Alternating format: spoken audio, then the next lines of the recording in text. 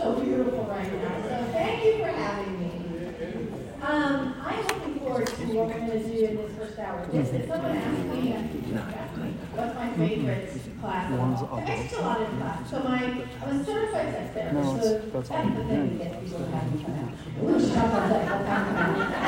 Also, there's a family therapist going on. I work in mental health. Although I'm thinking tomorrow certified chemical of pointing the speakers so I do addiction work.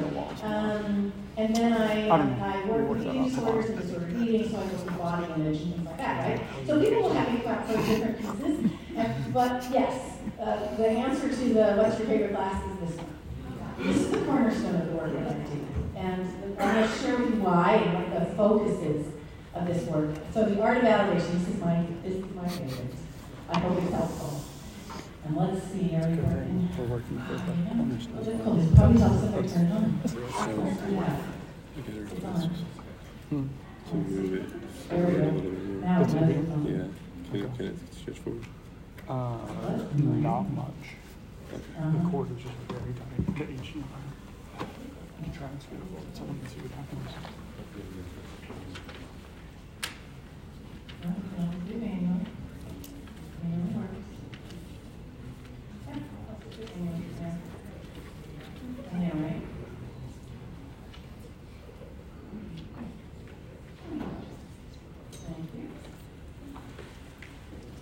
Going to be soccer dad.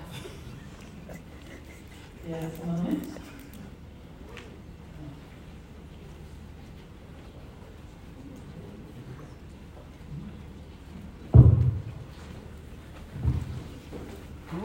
Did we lose it?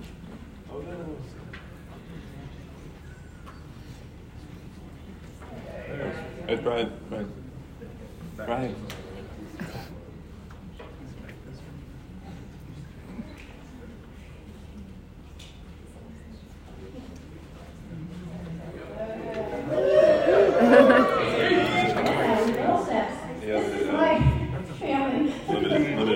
Pictures that show their backs and their life. I don't know. So down in the corner is happened in the midst of COVID. My son got married in the midst of a lockdown. So instead of 250 people at the wedding, there were 15, and everybody else was online. And so that's us in our backyard. His first dance with his wife was on our cement, right?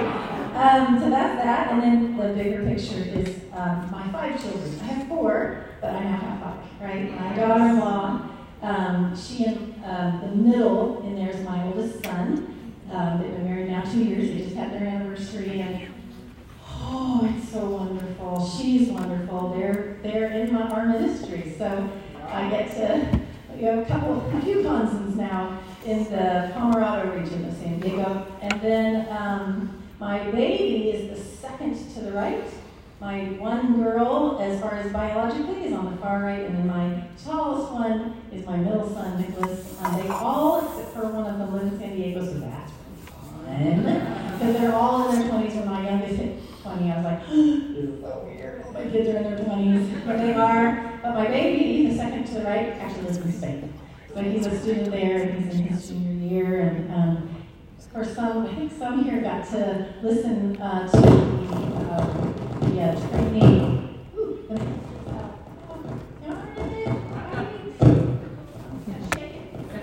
I'm just gonna shit. Anyway, so we just did a Minister's Health webinar on Yeah, the battery's brand new. Sabbath, on rest and All right. Can you switch your mic? All right. Then we're done with that.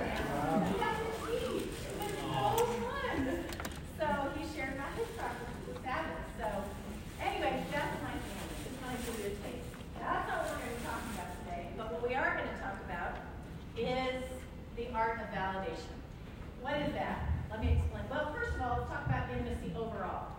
So, what is God's plan for intimacy when it comes to what the scriptures say, right? My lover, my friend. I do think that that's one of my favorites to describe how God, out of Song of Solomon, how God is into what he wants. We're talking about, people like me come out because I'm a sex therapist, but we're not just talking about sex therapy. We're talking about intimacy. I joke, I'm a sex therapist, but I actually consider myself an intimacy specialist. Meaning overall. we're all intimacy, right? My lover, my friend. And then I found the one my heart's love. That's not intention for intimacy in marriage. One flesh. We know that one pretty well. My lover is mine and I'm his. Right? That depth of I'm yours, you're mine. You have captured my heart. I love this one. This is the lover, the husband per se. You have captured my heart, my sister, my bride. Let me hear your voice. So Claudette spoke about that, and I'm going to be talking about that a lot this weekend. So that's, God definitely has plans and vision. Which, by the way, as far as the slides, I already meant to do this and I didn't get. I'm going to be sending the slides through the sun, so you'll get all of them. Awesome. So what I covered this weekend is a few of these things. We're going to do verbal and emotional intimacy this first hour-ish, and then we're going to do relational, spiritual, affectionate, and sensual this afternoon, and then we're going to do sexual intimacy at the end. So I do want to encourage you with something. What should your focus be today? You. Not you as a couple, you as an individual. What should your focus be today? Being who God calls you to be. So I want you to think through that, because retreats can be hard. Some of you might have been like, I'm not going to another retreat. I feel it's like our marriage is not doing well. Like, fan the flames and we're on fire. Our house is on fire. The flames, we don't want them because they're going to consume. Or your embers, and there's like hardly anything there. And you're like, why would I come to something like this, right? So this is what I like everybody, whether your marriage is doing well or whether it's really struggling, is to today focus on who does God call you to be, period, and who does God call you to be within your marriage. You don't know what the outcome is going to be. We're all raising our kids, and we want them all to love Jesus and go to heaven. I have 4, and that is my dream. I got 2 that are doing well and 2 that are wandering, right? And my dream is that we're all holding hands in heaven together. But I don't know the outcome. I am on my knees about that. I have raised them. I feel confident in how I raised them to love Jesus. They've all got it figured out. I'm going to water and plant and fertilize what God causes to grow. Same thing for your marriage. We don't know the outcomes of, like, will your spouse change after this awesome weekend with Dr. Jennifer? I don't know if your spouse can, but I believe you can. So let's keep that here, because I tell the couples I work with, we'll be doing this particular lesson, and I know they're going, the whole time. I hope you're listening to this part. Or it might be you share a book and you read it together, and you're underlining this part, and you really hope they see what you underlined. So we really want them to get this point. I want to encourage you. Be here this weekend for you. Not for your spouse. For your righteousness before God.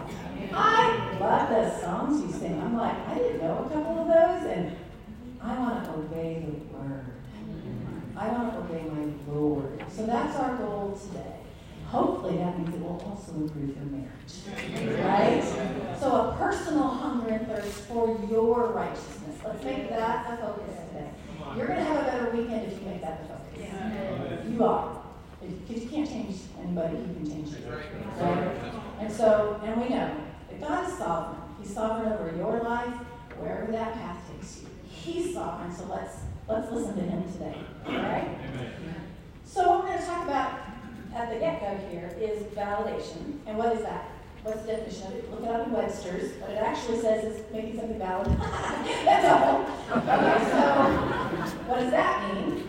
It means that something's well-grounded, justifiable, it's relevant, it's meaningful, it's logically correct, it makes sense. So we're going to do some communication work today. And the goal of this is how to validate one another, right?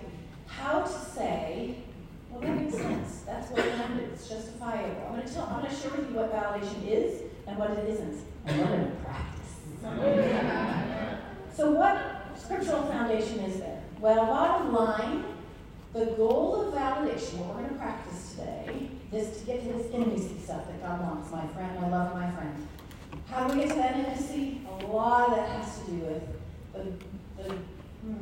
the desire, the longing that couples have when they come to see me. I just want my spouse to understand me. That's often the begging that people come in with when they come to see me in my office. I want to feel understood. So Proverbs 4:7 says, though it costs all you have, get understanding. Now, it's going to be expensive what we're going to practice today. To really get in your spouse's shoes and really understand them, take their perspective and at a heart level go, oh. To get to that place is expensive. It's going to cost you. I call it the cross put into practice in your marriage, getting to that point of understanding. It takes, this came out in a training that we did the other night in Nashville, which is, how do we do that? Well, part of what I'm going to show you just now is really putting this scripture into practice. The purposes of a man's or woman's heart are deep waters. And a man of understanding draws them out. We aren't typically good at that part. Drawing out. We want to fix, we want to explain. I actually was with a couple yesterday. Well, I was with a husband yesterday. I was with a couple earlier this week. And he said something that hurt her. It was pretty painful. She expressed it. He defended and explained, and it just blew, right? And so I had an individual session with him, and this is what we talked about was, right, we want to reassure her, that's not what I meant. No, what I actually meant was, I'm like, don't do that. Don't do that. And I'm going to show you why.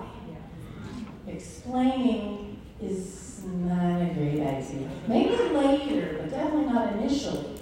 This is the early piece of, I'm going to show you what to do. I'm going to literally give you some recommendations.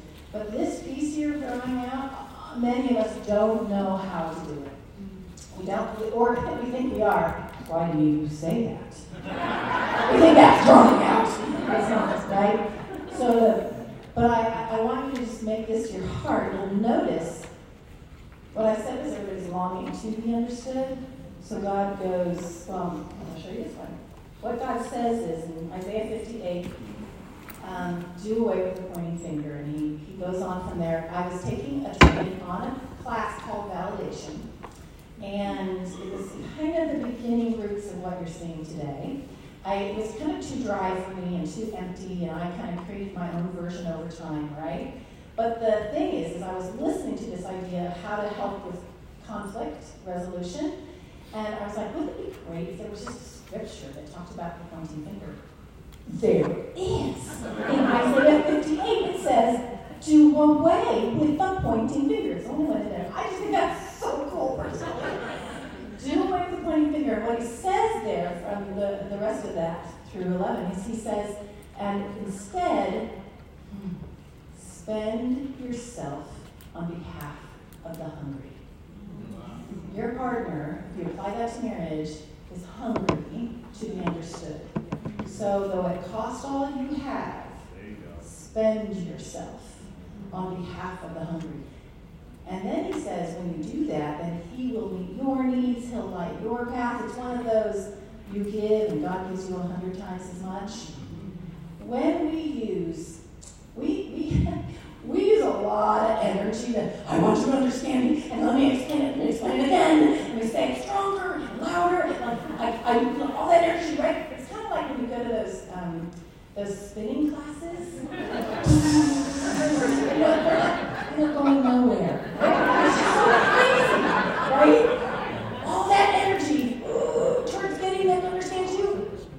What if we use all that energy and spent it to understand our partner, and then what the Bible says is, he will give you all that you need. You also need understanding. So I think if we make that our focus, I want to get in my partner's shoes to genuinely understand them. Then what he promises at the end of Isaiah 58 is, you will be a well-watered garden with a spring whose waters never fail. It's hard. It's going to cost all you've got to be that person who draws out and who makes meeting the need of your partner, your goal, your focus, God meeting your needs to get to that well-watered garden. So tell me this, in your time of being married, where's the places you've been that are the most green and lush? Name them for me. Ireland. San Diego. Yosemite. Oh my goodness. Northern California. Northern California, Jamaica. Pigeon Forge. Maui. I live on the West Coast. Everybody says Hawaii, you know. But every now and then I get New Zealand. I'm like, I want to go there. Fiji, you know. Picture that. Some people say my backyard because they've created this beautiful garden, right? Think that. Lush, green place with water flowing through. That's what God wants to create in your marriage. You might be a dry desert right now. When I do marriage retreats like this, about 60% are struggling. Now, I don't know if that's true of this group, but that is this fellowship. I forgot to send the questionnaires. So I would have had a very personal take on that from you, but every time I do them, I would survey you guys, and I've got about 60%, especially around sexual intimacy, 60% saying, this isn't just a challenge, this is not going well, right?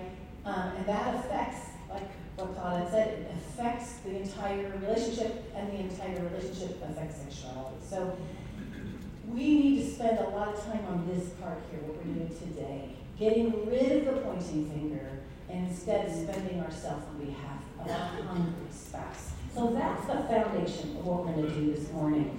I thought I'd share something kind of fun with you. Give you an example, the pointing finger. That's okay, I got you. All right, great. Go back. Or I don't. Mm-mm. Put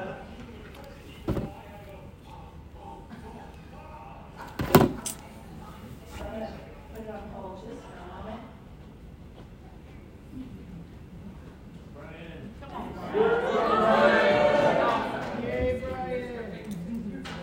Batman to the rescue.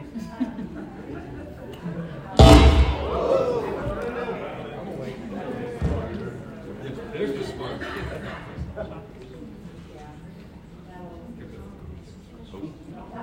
Now it's black.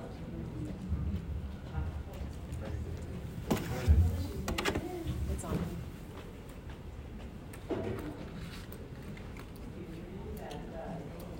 I mean, my bad.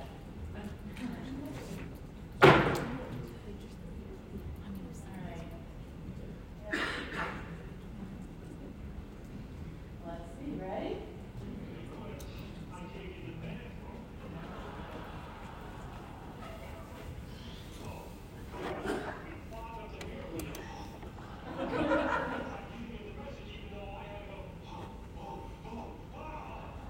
Mm-mm. And nothing I can do about that. It's got to be coming from my computer. Because I've got all my stuff.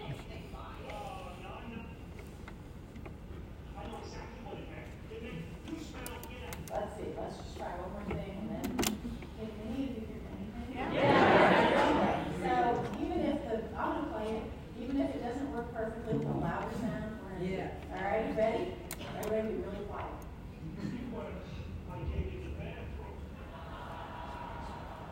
Mm-mm.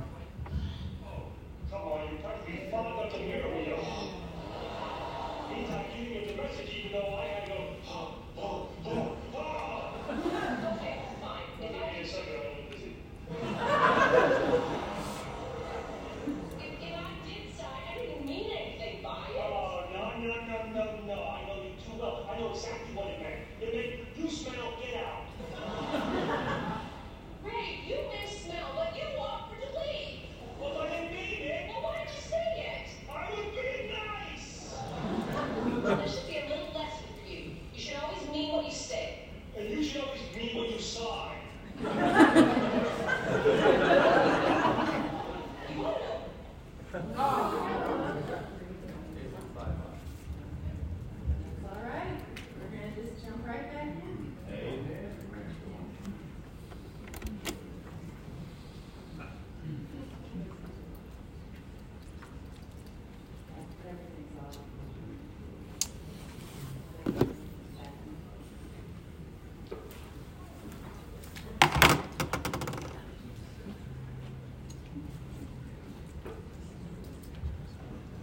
That's always good here in the office.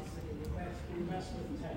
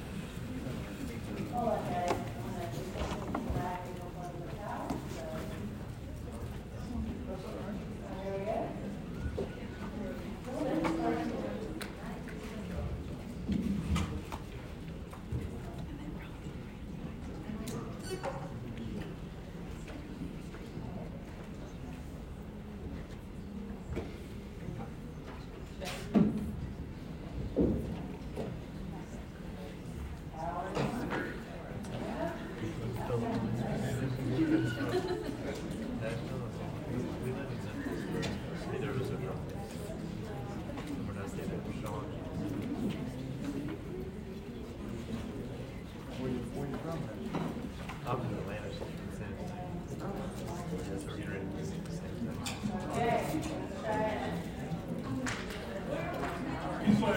I gave you the bathroom. Okay. Oh, come on, you pressed me fogged up the mirror with your Meantime, you didn't get the message even though I had to go, Okay, fine. If I Give me a second, I want to listen. if I did sign, I didn't mean anything by it. Oh, no. I know you too well. I know exactly what it meant. It meant, you smell, get out. Ray, you may smell, but you offered to leave. Well, I didn't mean it. Well, why did you say it? I was being nice. Well, this should be a little lesson for you. You should always mean what you say. And you should always mean what you sigh. You want to know why I sigh? It's like a pressure valve. A release. Living with you, if I didn't sigh every once in a while, I would explode. Oh, you think that you're so easy to live with? As a matter of fact, it's very easy to live with.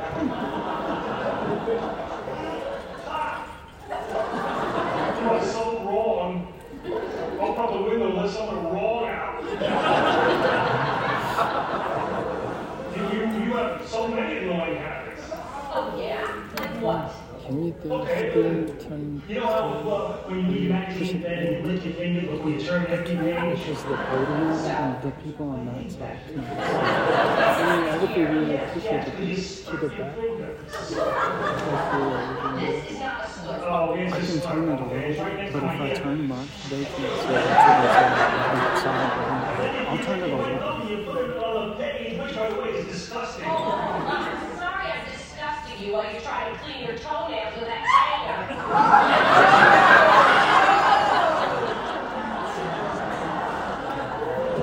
The only way I did it was to see if it works, okay? And it does.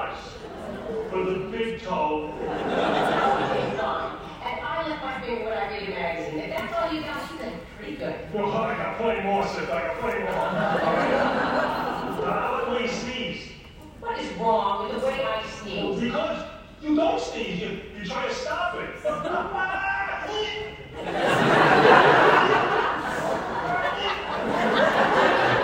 know how annoying that is? Not to mention you can blow your eye How would you like me to sneeze? out. Like a person, just let it go. A person goes,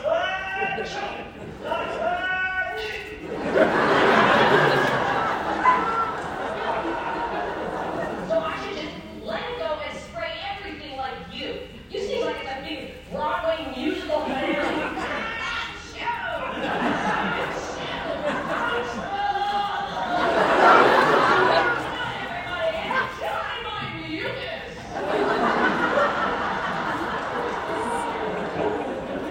I know why you try to stop your sneeze.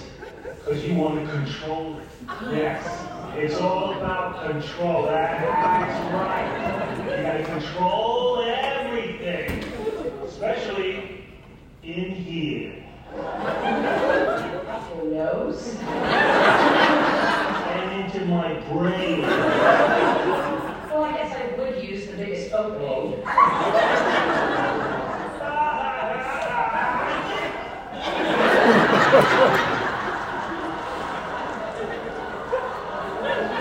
How about the time that we were at the pet store with the kids and that guy had a monkey? All I did was look at it and he gave me that face. Face. That don't even think about it face. Well, you know, we can't have a monkey in the house. I know! Wasn't gonna buy a monkey. But you even like that I thought it might be fun. That's right. Because maybe I don't want to think that my husband, who I'm married to, would like to live with a monkey. Well, maybe I would. Well, maybe I do.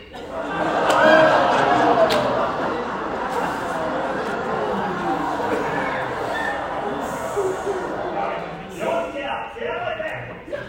No. You gave it to me and I keep it. Well, no, you said I could come back. Yeah, well, I changed my mind. I'm taking a bathroom. You can just go out and think about monkeys. Now get out.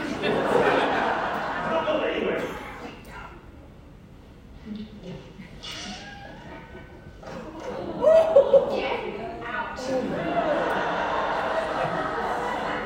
Watch yourself.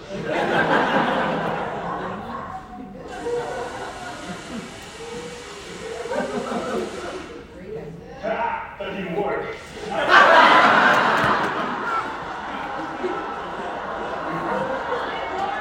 I warned you. Now get out. I am not getting.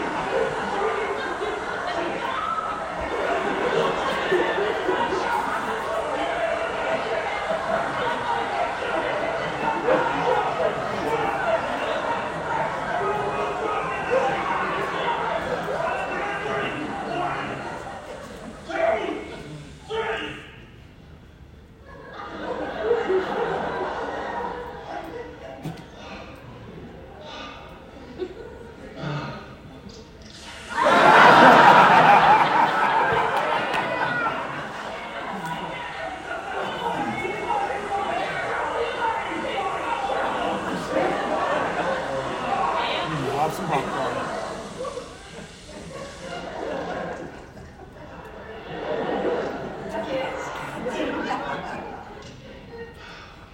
Mom and Dad were just having a discussion about how sometimes we need our own space. Yes. Yeah, that's all. We were just,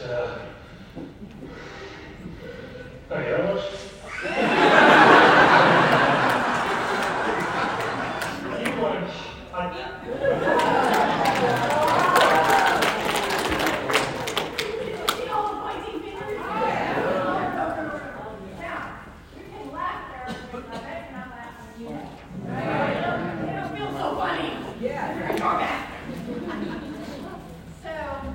You know, validation is getting rid of the pointing finger.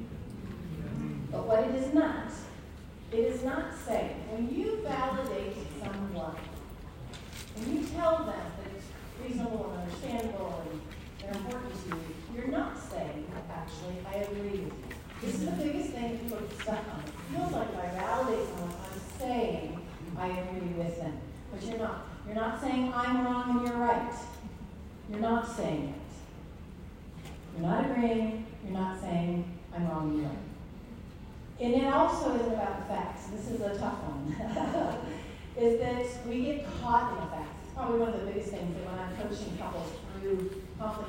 emotion. They get stuck in, well, no, that's not how, and that's not what happened. Like we get caught in the specifics. So the goal of validation isn't to figure out what's actually happened. It is not about those pieces. What it is not, if I validate them, they'll feel better about themselves. Santa is reading How to Believe in Yourself. It's not about boosting your partner's self-esteem. It's not about giving them an empty compliment. I love this. That was a fine job, ma'am. I recognize and respect your ability to park a car. It says we will validate your parking. You're a really good car parker. Validation isn't about complimenting someone or making your spouse feel good, their self-esteem to feel better. It's not about, oh, then I can't speak the truth then. If I'm validating them, then we have to ignore all the facts. And it's like this kid says, you do realize that this report card is what it's going to do to my self-esteem.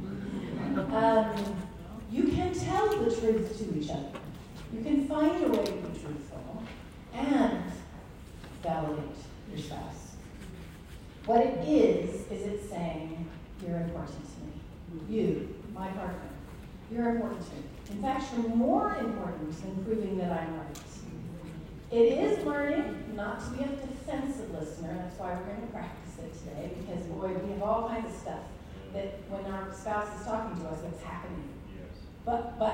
And wait, just, or we want to apologize and say sorry. Like, there's all kinds of things that we do when listening that get in the way of validating and understanding. It's saying, oh, that's what you felt. Okay, that makes sense to me. I get you.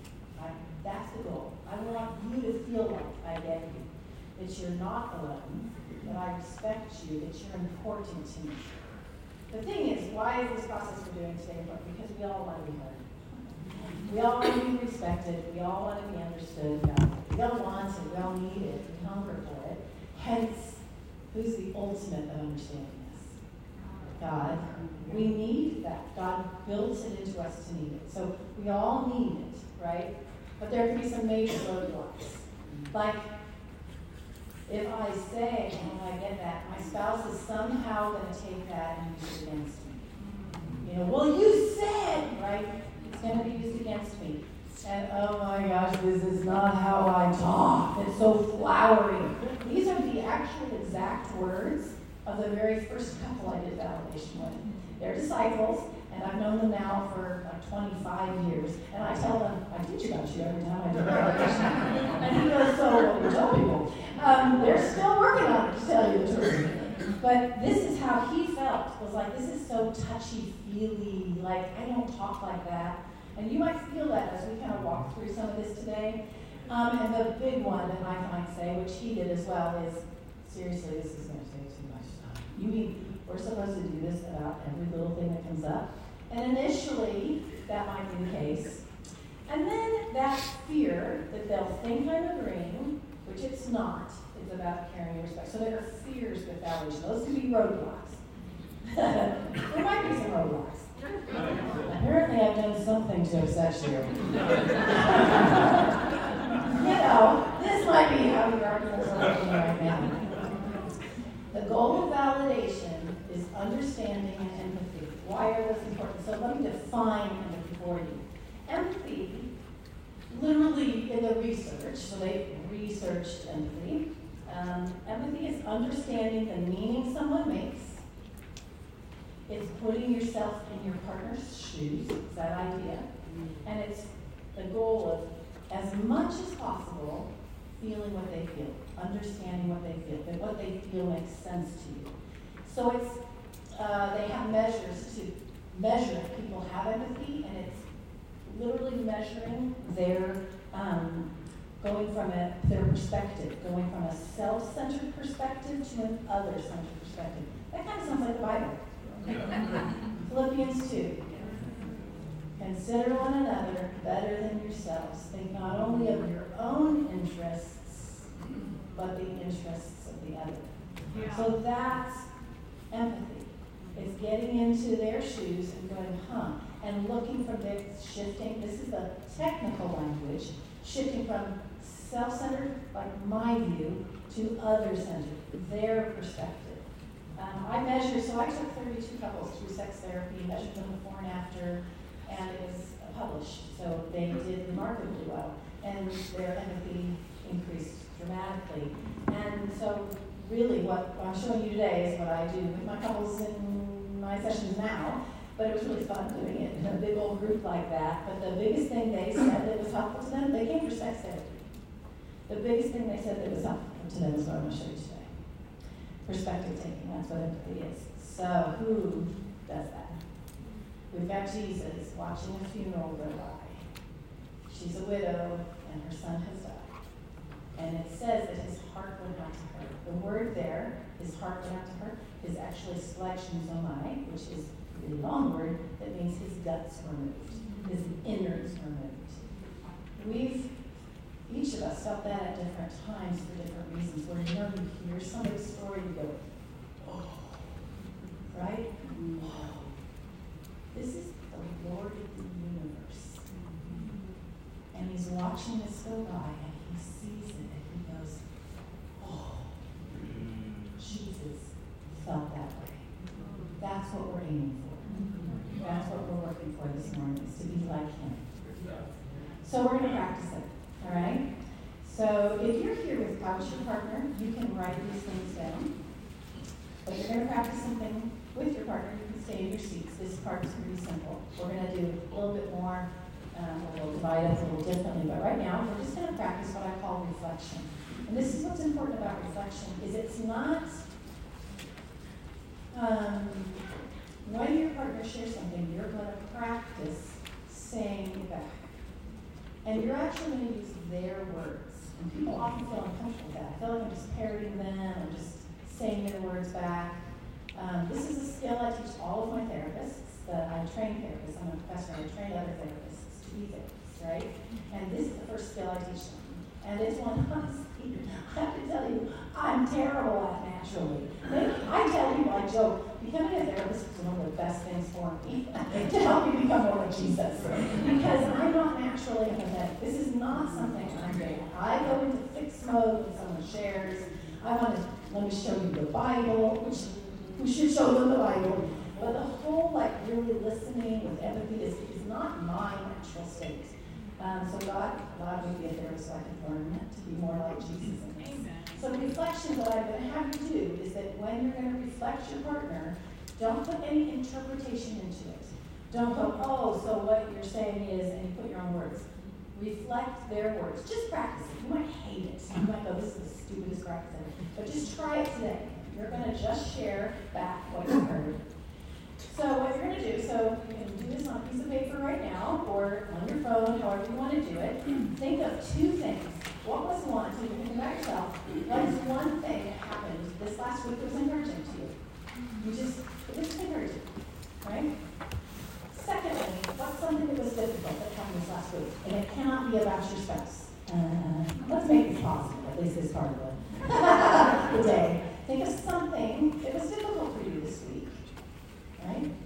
So then, now go ahead and between you right now, decide who's going to go first. Who's going to share first? Decide right now. Who's going to share first? Okay. Who's going to share first? So decide that between you. Okay? And now, whoever goes first says, so something encouraging that happened to me this week was. And then the other one just reflects that. Something encouraging that happened to you this week was. That's the reflection. So if I were to say something encouraging that happened to me this week was spending time with my nephews and nieces and all their little babies. And if you're reflecting me, you would say something encouraging that happened to you this last week was that you got to spend time with your nieces and nephews and their babies. That's a reflection. Okay? Then the other one does the same. Something encouraging that happened to me this week was, and then you reflect. So that's the first one. Then the person who's going first does the second one.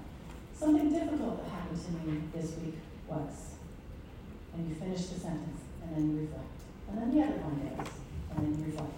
So share, reflect, share, reflect, share, reflect, share, reflect. All right? On your marks, get set, go.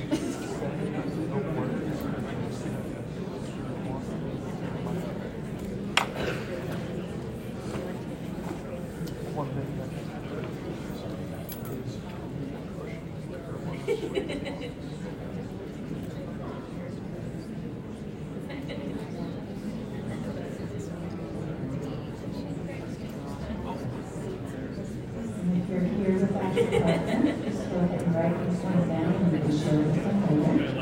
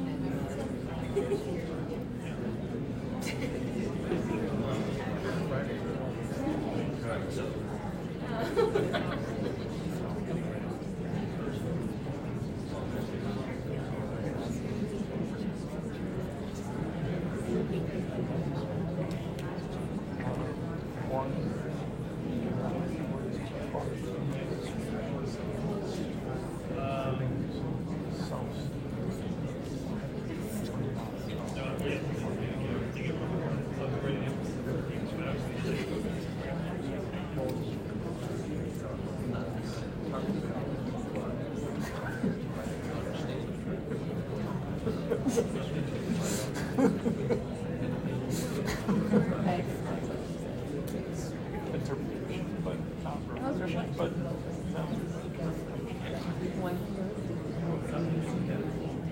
Go ahead and line that up in about the next minute.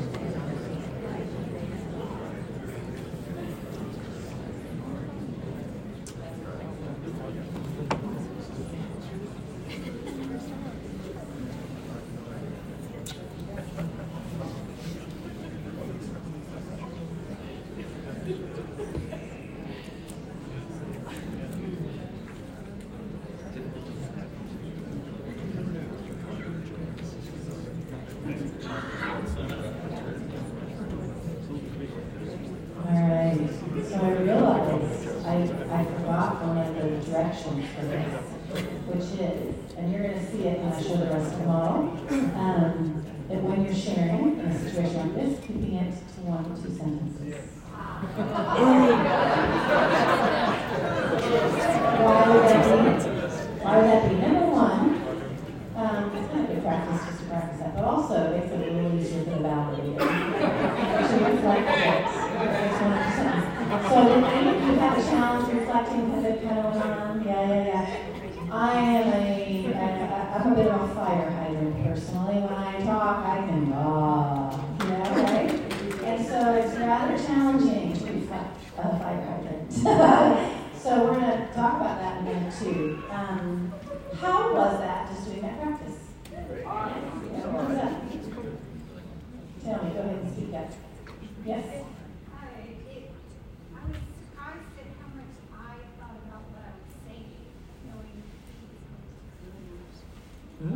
So it almost made you more,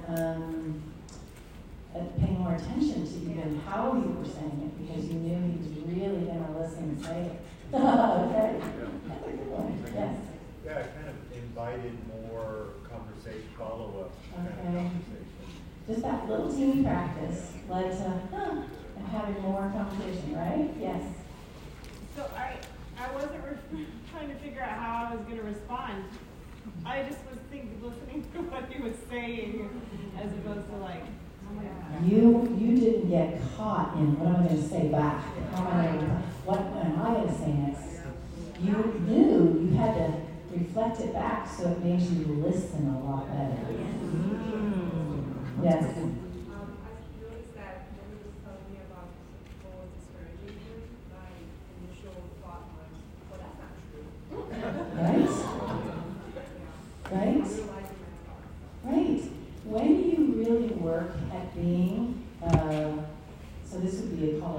listening skill. When you're working at being an active listener, you're going to recognize things in yourself. Like, well, shoot, look where I go. So naturally, right? Some kind of dismissive response is common. Yes?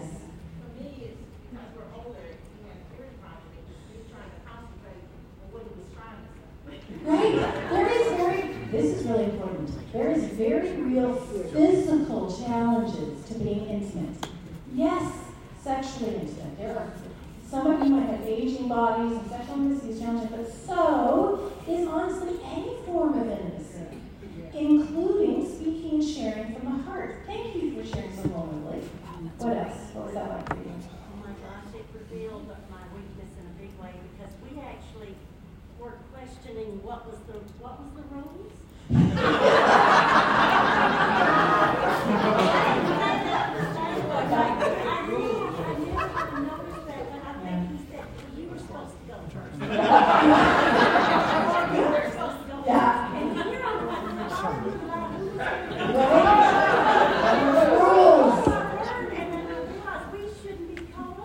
Yeah, but let me tell you, so what I have people do is I teach this in session and then I have them go on Amazon and buy The Ungame, UNGAME, Ungame. And unfortunately, the one I give them first isn't anywhere. They've stopped printing. It's called the All Ages version. You now have to buy it. The only way you get it on Amazon is you buy 2 different decks together. Go get it. It's worth it. They're like $10 a package. So I have them take the Ungame home and do what we just practiced right now with these cards. There are like, what's your favorite holiday and why? And then you share your favorite holiday and why, and the other person reflects it. So I actually have them go home and practice reflection, right? And so I give them very clear rules on how to do it, and like 90% of the time, somebody gets stuck in the rules, and they come back and that didn't work.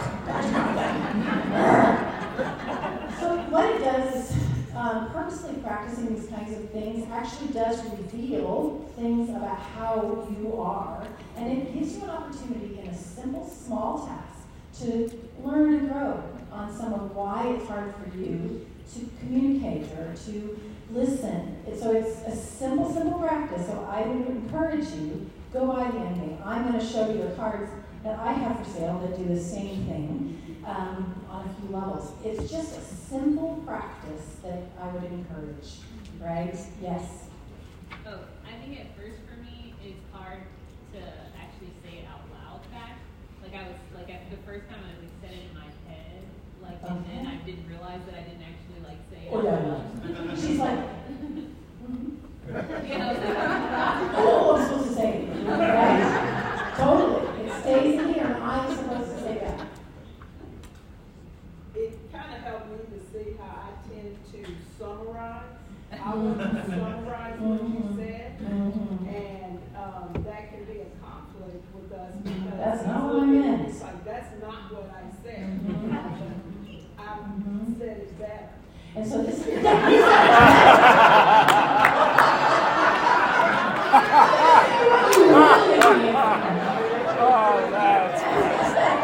very real.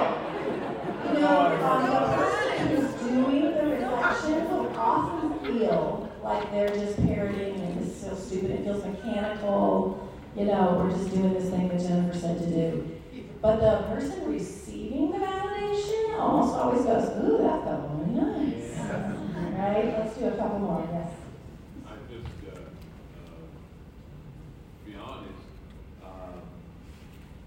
when you brought Yes, please be honest. Yeah, when you brought this up, I said, ooh, pay attention. And them not kind of struck me like, of course I gotta pay attention, but just the initial feeling of listen, because I gotta repeat it, I gotta really pay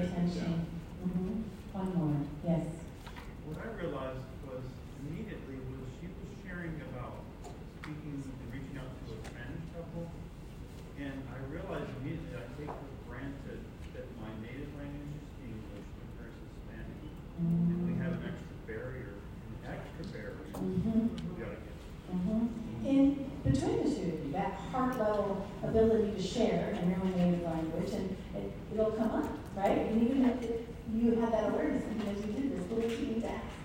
I love that. And I have to say, I have never had to cut people off from sharing right now. I'm like, man, there's so many hands going on. I would actually like you to come and tell me this. So any of you who still want to put your hands, I want you to come and tell me how it's supposed to be.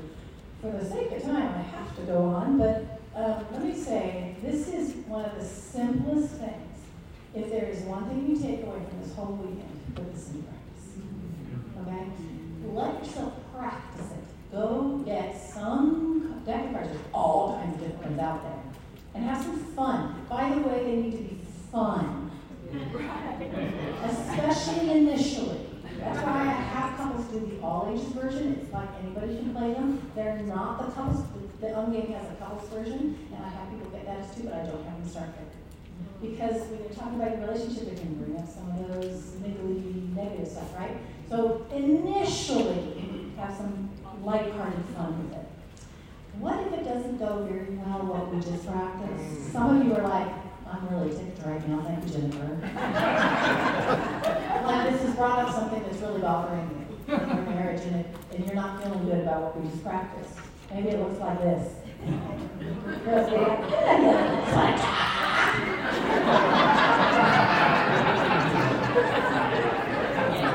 it might look like this. It might look like this.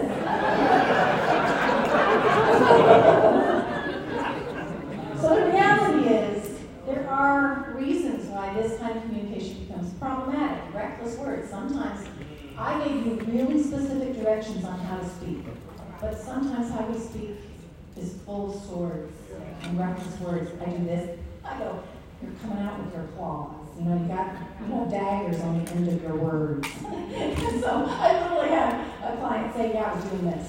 All my clients are on the screen right now, and I'm like, yes, you were doing that. Right? So maybe you use reckless words that pierce. Maybe when you're the listener, you get so offended, you're the unyielding wall, the barred gates of a citadel, a fortified city. Maybe you just have a hard time when your partner shares, and maybe it's because of how they share. Both things, right? These can be real barriers to this challenge. So there's an important thing to start practicing, which is what I would call a timeout. I'm not talking about like putting your child in a timeout because they're being naughty. You taking a timeout. Not you saying to your partner, you need a timeout. Please don't do that. It doesn't work very well. You, either when you're speaking, might need a timeout, or when you're listening to them, you might be having a rough go. I love what it says at the bottom, do not try this at home, death or injury could occur, we are trained professionals. I am going to explain to you how I tell people how to do timeouts. This is in my book, by the way, so if you want a deeper dive, you can read it. But basically, most couples, when stuff gets problematic, like the conversation is starting to go south, they keep going. What do you do when you start to, like, think about this. When you're listening to your partner, or when you're talking and you don't feel like you're listening, what happens in your body, right? Most people say they get a drop in their stomach, they get a clench in their stomach, they get a tension in their shoulders, they get some kind of heat to the face, they get a tightness across their forehead. Your body says, I'm having a hard time. Your body will tell you, if I keep going, this is really going to go south. Or I'm not feeling heard right now. Or something. Your body's telling you this is hard. When that's the case, everybody do this with me. Take a breath. Breathe in your nose. And out your mouth. Blow it all out till there's nothing left. There's nothing left. Now breathe in your nose. And blow out your mouth. When your body is tense like that, your heart rate has gone up. Adrenaline has flooded your body often when all that tightening happens. It's a God-given automatic response. The brain says, danger, danger, danger, danger. The brain doesn't know the difference between somebody coming at you with a knife in an alleyway and your partner coming at you with words that are hard for you. Your brain goes, danger, danger, danger, and it sends chemicals to your adrenal glands and your gut. And they spread through your body in about 0.05 seconds. It keeps you alive in case someone is attacking you, right? This is the fight or flight or freeze response. It's God-given, but sometimes it happens in the middle of conversing like we just practiced, and it sends things negative, right? Then what happens when your body is in that state, the amygdala takes over. The amygdala is in the center of your brain. It's the emotion and memory center. And they did fMRI research, so different types of brain science. They studied what happens when people are watching just a normal video. The blood flow goes to your amygdala, your limbic system, then it checks with your prefrontal cortex up here, which is your reasoning, thinking, planning. Then it comes back to the amygdala, does this very fast, comes back to the amygdala, then sends a signal out to the body. Does this very fast. Then they switch the videos to things that brought up a bit more, and the blood flow checks with the amygdala, and then sends the message out. The prefrontal cortex, the planning, thinking, rationalizing part, is offline. Have you ever been there where you're just, and you say something or do something that's like words you just want to take back, or some kind of action. So literally, we're not thinking straight. Because this isn't on, this part, this planning, reasoning, who you want to be when you really can take that breath. Adrenaline floods the body that fast, and it actually takes about 20 minutes for adrenaline to come back down. So when I advise people to start practicing timeouts, I advise at least a 20-minute one. Because your body thinks it's in danger, and so you'll reply out of that reactivity, right? So how do we reply in a way that, it's not like, I gotta be all calm. So we're not talking about you need to not be expressive. You need to not be passionate. You need to not be yourself. We're not talking about that. You can still be passionate and honest and direct and emotional and expressive. But where you're doing those things under the guise of who you want to be as a person. So that it matches what you believe about speaking those truth in love. You can still say all of those things with that passion, but now it's not out of right? Or you're not responding out of defensiveness. So our bodies, when they're responding like that, take a break. So I call it a timeout. Some people call it a break. To be able to say to your partner, not, I'm taking a timeout, out the door, not that. To say, hey, I can feel my body reacting. I can feel myself reacting. Let me take about 30 minutes. I do want to have this conversation. So you're reassuring. I do want to have this conversation. I can feel myself reacting. Can we come back to this? Can I later tonight after dinner? Tomorrow morning? This whole thing about settle matters quickly, that's biblical. This whole don't let the sun go down while you're still angry, but the problem is so people stay up till like 3 o'clock in the morning. But the problem is most of darkness happened after the sun went down. So sometimes you're too exhausted to continue and you say, I do want to have this conversation. Can we have it tomorrow after we both get home from work? So then what's important? So you're putting a time on it. This is what's important. People don't put a time on it. If I need time out, I'll talk to you later. No. The person who's anxious that wants to resolve the problem is going to keep pursuing. When? Right? So how do you help with that anxiety? You say, can we do this in an hour? Can we do this tomorrow? So and then the person that asks for the time out comes back, and they're the one that initiates. Hey, I got a chance to kind of work through what I was doing. Can we have that conversation again? Right? And then how do you use your time out? And this is important. That's your opportunity to do what we just practiced, where you breathe. Or you go on a walk. So those are the 2 big ones. Breathe and walk. Pray. Call a friend, laugh on. Call a friend, talk to God, tap your head, do something that helps you relax your body. Because remember, adrenaline is taken over. It's taken over. And so give your body the chance to get to a little bit less reactive state. So now you can come back into the conversation with who you really want to be, the person you want to be before Jesus, right? So timeouts, use them. Most people don't do them well. I have them actually practice them in session with me live.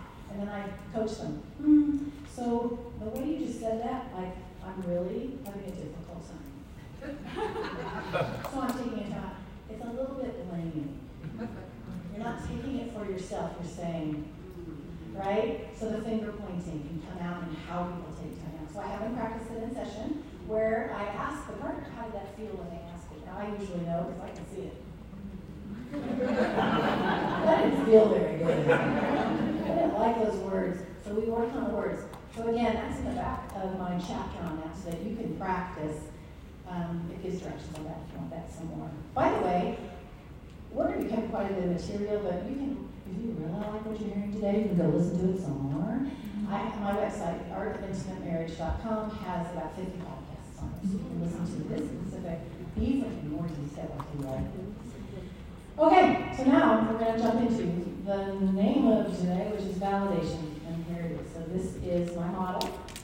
I call it validation protocol. It's Roth Pig Racing. So in San Diego Fair every year, and the Swifty Swine pig races come, and we always go watch the Swifty Fox Swine, see who wins and cheer them on and hope to win the pig nose. So this is my nod to some favorite family traditions going to pig races and why. And the mnemonic, coin and race. And I'm going to explain it to you very quickly. So when you're the speaker, I had you practice who's going to speak first. So that's what you would do. You would say one issue, one moment. So on Friday, when you came home, you said, I felt. One issue, one moment. We have a hard time with that because we hold the kitchen sink in. And so on Wednesday you also, and on Monday you did it too. Because you're watching their face to see, are you really getting it? I need to pull in some more.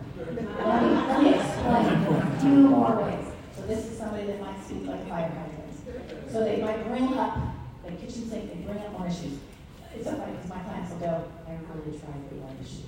And I did. I kept. So this alone, my saying this today, might perk your awareness of, boy, I really use a lot of issues instead of just one. It's hard.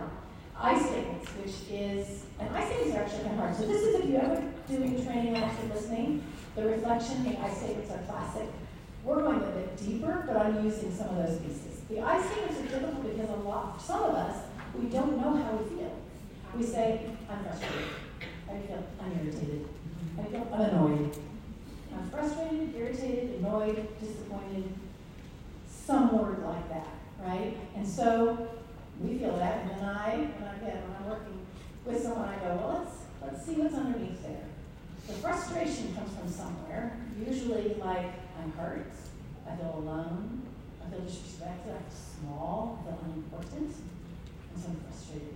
Often we speak in, so frustrated, irritated, annoyed, all those words are like the first level of emotion that is more the shallower version, and there's deeper stuff underneath it. So getting to the I statements is getting to more vulnerability. Not just when I'm frustrated, but to say I feel small, that's kind of vulnerable. If you get to Brené Brown, you see her work on vulnerability. She does a great job explaining it. Listen to her stuff. The word vulnerable in Latin has a Latin root, vulner, which means wound. When you're vulnerable, you're making yourself woundable. So when your partner is sharing with you one issue, one moment with an I statement, be aware of what you're holding in your hand. Even this sharing that we did today with reflection, you're holding something vulnerable. And it could be, it's dangerous. They're taking a risk.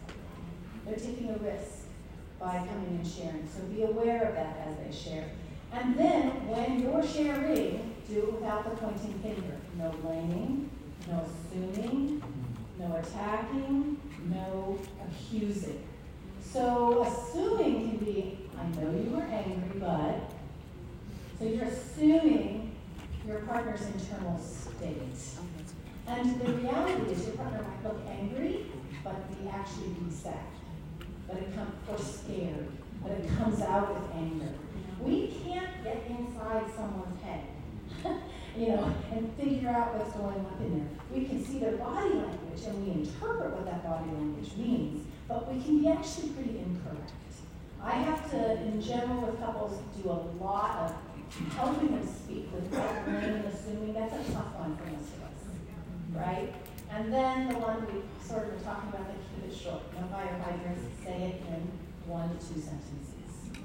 That's why I have couples practicing on games, so they're practicing it around less dangerous topics, so that then when they get to the dangerous topic, they kind of exercise that muscle. All right, how about the listener, the validator? Those of you who are realizing, oh boy, I do all kinds of stuff that's not validating inside of me. The first piece is, and this is why the keep it short is important, is just reflecting that. So on Friday when I came home and I said, use that. So that's the reflection. Ask questions is Proverbs 20, verse 5. Drawing out. The thing is, though, when you're listening, you might not be in a place to ask questions. You're like, you're in defense mode, or your hurt comes up, or you're wanting to explain, you're feeling kind of frantic and anxious, and you want to, apologize, explain, reassure, oh no, I don't think that, I don't feel that. Or you're feeling like your own hurt comes up and you want to shoot it back, right? With the pointing finger. If you're not in a spot to genuinely ask questions out of a desire to understand, take a break. Take the time out. People ask me, when do you do this, Jennifer? Right in the middle of the argument? Typically, this is a conversation you have after the argument happens, and you're coming back and trying to talk about it. This is the conversation. When you do this more and more in the repair stage, it inches closer and closer to the actual argument time. It starts influencing the way you communicate when you're heightened, right? Initially, when you're learning it, it's more of the repair stage. But even in the repair stage, you're not in the middle of the fight, you're coming back to talk, you get reactive of explaining, apologizing, and apologizing sounds like a really good idea. Isn't that the right thing to do? You should all do it. They just share with you. But have you ever had someone apologize to you and you don't feel like they really got it, and you're right, and it just doesn't feel very good? Remember, the goal of validation is understanding. So often we apologize quickly to shut the conversation down sometimes, to just end it, or because we're frantically we're afraid it's really going to blow. If I don't apologize, it's going to blow, and it's like throwing kerosene on a fire. We apologize. So apologies is good, biblical, taking ownership, but perhaps go through this first. Get to the point of understanding so that the apology is, by the way, you can read the book, The 5 Languages of Apology. I love that book. So Chapman, who wrote The 5 Love Languages, his other book, like that many. But one I like better is The 5 Languages of Apology. There's a place for apology, just not once. So when you take your time out, you know what thank you for sharing that. You just reflected it. Thank you for sharing. I want to be able to really hear you and understand. If you're in that, I need to explain mode. Go take your time out so that you can now come back and ask your questions from a genuine place of, I want to get in my partner's shoes. I do. And so I generally recommend about 3 different levels of questions. First of all, it's just some of the factual ones, like, was it my tone of voice? Was it my body language? Again, you're seeking understanding of their experience. This isn't about facts. It isn't about did they get it right. This is what they felt and what they experienced, and your goal is to get in their shoes. It's not about whether they got it accurately. And we get caught in the facts, right? This is about, I want to get in your shoes, regardless of whether I think it's accurate what you're saying. I want to get over here and go, oh, right? So some of that is, was it my choice of words? Was it the timing? Like what was factually channeled? This isn't like, was it, is that really what was said? So that's when you go take your time out. It's, what specifically did I say that was wrong? That's what I really want to understand. The second level of questions is, use the language they just gave you. I felt small and unimportant. Can you tell me what you mean by small?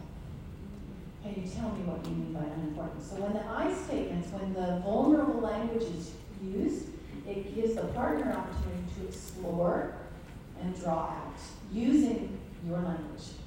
And then the last part is, generally you've known each other for a while, some of you for decades, and you can know enough to draw your own wonderings. Like, did it feel like? Did it seem like? So you're drawing out. When you get there, where you feel like, okay, I think I'm getting a cognitive, at least, understanding, you play that back, and that's the confirmation. Where it looks like reflection, but it's in greater detail. So on Friday, when I came home and I said, you felt small because, and my facial expression was, and you felt unimportant because, and my language was kind of, did I get that? So the, did I get that is the checking, confirming, do I have the picture? And the spouse can go, yeah, and I also felt, oh yeah, you also felt. So there's a checking to see if I've got the whole picture.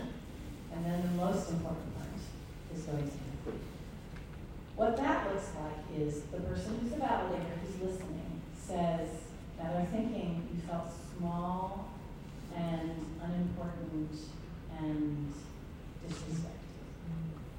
When have I, so I walk each couple through what the person who's listening, so in your life, in your experiences, with your family, not your spouse or their mother, your mother and your family, your friends, your coworkers, people at church. Oh, I mean, sometimes somebody at church makes me feel small and unimportant, maybe. So you can think of someone that you're in a relationship with. When have I felt small and unimportant and disrespected? Oh, actually, last week I did that presentation at work, and my manager said this in front of everybody, and I felt small and disrespected and unimportant. I think I can understand.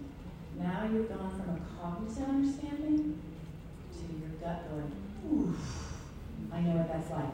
When you share it in just a couple sentences, and that keeps it from taking over, right, and becoming about you, but it does allow you to go from here to here and now. And it's interesting, when I ask couples, so I'll ask the partner who just shared, do you feel like in some small way your spouse can understand what that moment on Friday was like?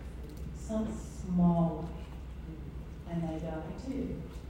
Like 99.9% of the time, I do. What makes you feel like they can understand this one little moment? The questions felt good, but actually when they went to what happened with their work, right? So it's that empathy piece that goes, oh, yeah, yes. That's what that was like for me. I do coach couples in using, when they start to learn this and practicing it, to use a small situation, like the trash can, the dog poop in the backyard, the bathroom door handle, the mayonnaise you forgot to pick up at the grocery store. Those are the little ones I've done with my clients. They give them to me and say, yeah, this one little teeny issue that a little bit bothered you, let's practice that. And I coach them through it. I actually, validation takes me at least 5 sessions. My sessions are 15 minutes long. So that gives you enough, like we're tasting it today. Because I teach it first like I am today. And then I take 4 sessions to coach each half. That's 4 halves, right? And then they blow it and shoot each other at home and come back and tell me it didn't work. We end up doing it over and over and over throughout the process. That's why I say it's the foundation of the work that I do. I'm telling you all that because you're going to go home this week and try to do it, and you're going to be like, that didn't work very well. So we're going to do, how much time do we have? 7 minutes, right? So we're going to practice a teeny bit. Can I have 15? Okay, 15 minutes. You're going to hook up with another couple. Don't move. The 4 of you are going to sit together. I'm going to load you up, and then I'm going to send you to lunch, and you're going to be like, thanks, Jennifer. Because what we're going to do is we're going to pick one issue, and only one of you is going to share. And the other couple is going to be the coaches. You're going to be me, right, as a coach. And I'm going to show you how to coach so that you can go back to your ministries and practices in your next few times, in your next time with another couple. Okay? So right now, hook up with another couple. Let's do this as quick as possible. The 4 of you are in kind of a little round robin.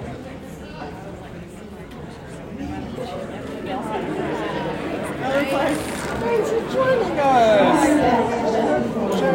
How's it going? Greater Huntsville Church. Good to meet you guys. Oh, you got Okay, put your hands up if you haven't found somebody yet. Put your hands up if you haven't found somebody yet. It's best if we can do just 4. So, put your hands up if you haven't found somebody. Good. Okay. Did you guys find somebody yet? Okay. Alright. Okay, so listen up, I'm going to explain what you're going to do. Decide right now, briefly, quickly, who's going to be the couple who's going to share and who's going to be the couple who's the coaches.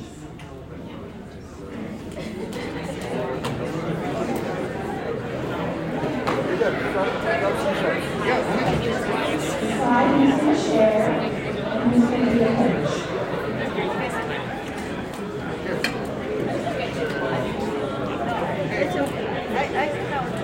Okay, now the couple that's going to share, talk between you, again briefly, find something really small, really unimportant, that it did kind of bother both of you a little bit. The door handle, the trash can, right? Something small. Decide between you what that really small thing is. Something that happened in the last week or 2 at the most. Small.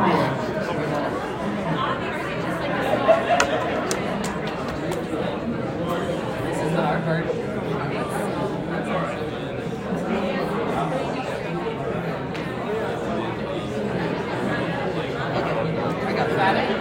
Okay, do this. Everybody, coaches, raise your hand. Coaches, raise your hand. Oh, so we're coaches. Okay. Now that issue you decided on, the people that are sharing, decide who's going to speak first. Okay, so the two, so then you have to. Yeah. There's an issue between you. It was difficult for both of you in a small way. No. The couple sharing, good question. The couple sharing, decide who's going to go first. Who's going to share first? Great question. Yeah, why don't you share with her? And we're not going to start yet. We're just setting it up. Don't start. Okay, so, yes. So you're both going to have different things that bugged you about whatever that small issue was. Alright? You might have, you're gonna have 2 different things. But it's going to be the same issue, bug both of you, it's small. Alright? Okay, so this is what we're going to do. Raise your hand if you're the sheriff. We're going to be judging a fight. It's going to be a bloodbath. Because the other partner, okay, hands down, the person who's going to be the validator, raise your hand. Only one hand per group should go up. Wait, so one of you, who's speaking and who's validating? All right, so what we should have is one speaker, one validator. That's in a couple. And then the other couple are coaches. All right? Anybody have a question on that format? Okay, so this is what you're going to do. The person speaking is going to do their very best to do oink. Coaches, this is your job. You need to coach. You need to interrupt. You're going to get these slides. It's in really small letters. If you find that they aren't that they're kind of going on and on with lots of words, or they're pulling in and kitchen sinking it, coach them. One issue with the coaches, interrupt. Can I interrupt for a second? I always ask permission, and then I do it. It's nicer to ask first. And then, if they're having trouble with it, I say that you might need to coach. Don't spend a lot of time there, because that would be a whole session sometimes, right? And we have 10 minutes. If they do it with blaming words, coaches coach. say, do you mind if I point something out? I think that was a little bit of that finger pointing thing she talked about. I think that was a blame language. So, coach, and then help them keep it short. Validators. So coaches, you're going to help the validator. Validator, if you only today get to reflect, cool, I'm going to send you to lunch. Okay? If you can get all the way through, kudos to you. I can't do that in this amount of time, but what that would look like is, so on Friday we said, and then you start drawing out, you confirm it, you get to empathy. If you get all the way there, you're amazing. All right? Everybody know their jobs?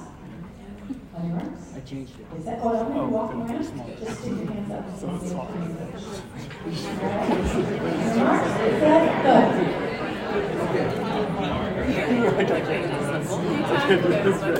So we got 4 hours to go. So do I start? Okay, so you're gonna oink, and you're gonna race. Something small. So.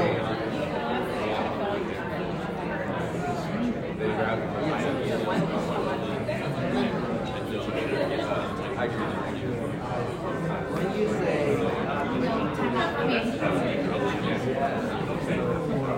you wanted to donate frame pointing frame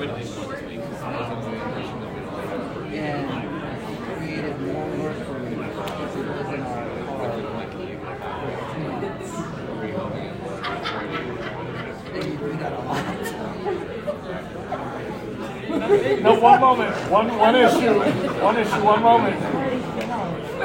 One issue, one moment.